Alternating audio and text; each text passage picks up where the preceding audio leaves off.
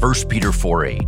Above all, keep loving one another earnestly, since love covers a multitude of sins.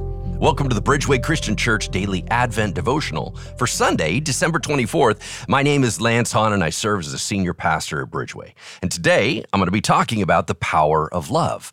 You see, all my life, I've heard that verse, right? Love covers a multitude of sins.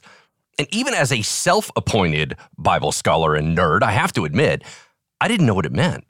I just nodded my head like, yep, sure does. But if I was honest, any study I did when I first taught 1 Peter was washed out of my head a long time ago. It's one of those verses that rings true, but begs the question, how?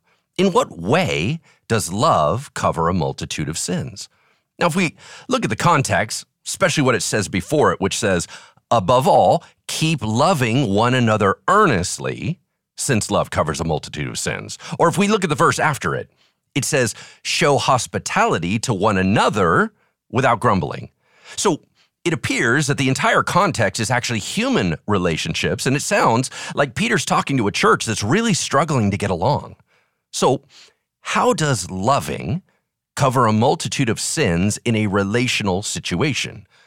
I had to do some digging. So I went to my go-to commentaries to look for an answer, and unsurprisingly, I found some really good stuff.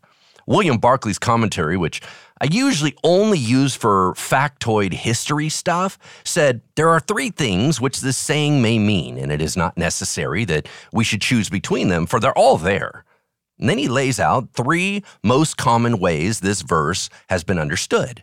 He said, number one, when we truly love someone, it's easier to look over offenses.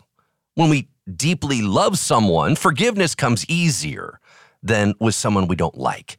Number two, if we love others rightly, God will overlook a multitude of sins in us. In other words, if we extend grace to other people, He extends extra grace in the same way that He forgives us as we forgive others.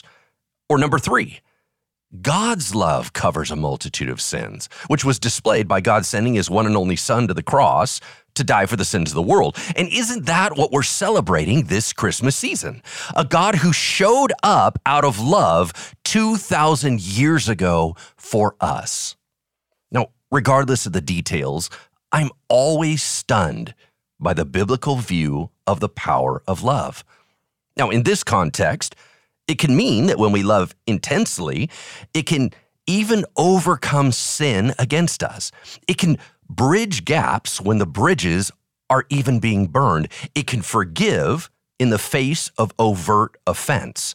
It can carry a relationship that should otherwise be doomed.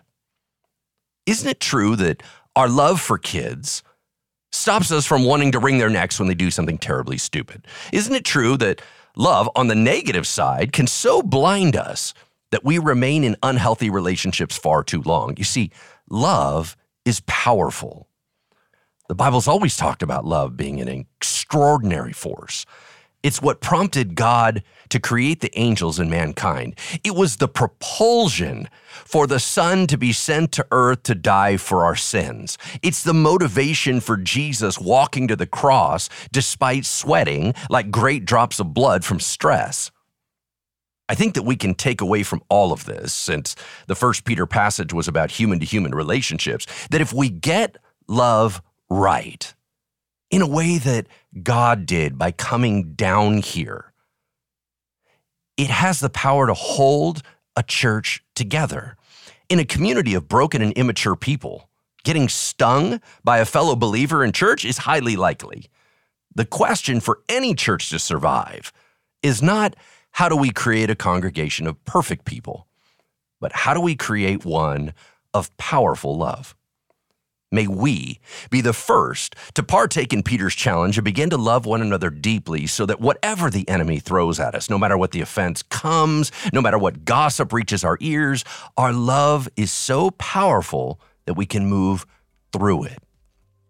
Let me pray for that.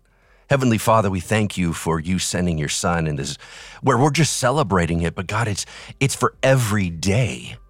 This beautiful Christmas miracle means that you demonstrated a love that we can begin to duplicate. We can begin to follow your role model. God, may we love so deeply like you did, that we can overcome and walk through even the worst of offense. Be with us and teach us in your name. Amen. Merry Christmas, Bridgeway.